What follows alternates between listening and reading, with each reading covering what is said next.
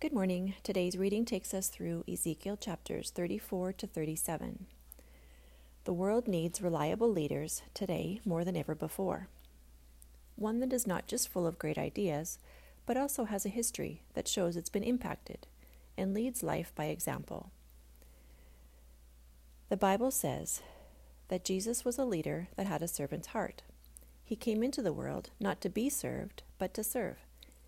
This concept has been lost with so many today. We seem to forget that a true leader is also a servant to the crowd. Scripture says that if we truly desire to follow Jesus, we need to mirror his ways. Sift all of our actions, words, and thoughts through the "what would Jesus do" filter before moving ahead with anything, ever. We have the capacity to do this if it's truly a desire we carry and hold dear to us. Although Jesus had ascended to heaven, he has given his Holy Spirit to each of us, which enables us to do things we never dreamed we could. This I know for sure. For a long time, Israel was presided over by kings who were wicked and cruel during their rule. This led the people of Israel to also do evil in the eyes of God, because they imitated what had been done by their leader.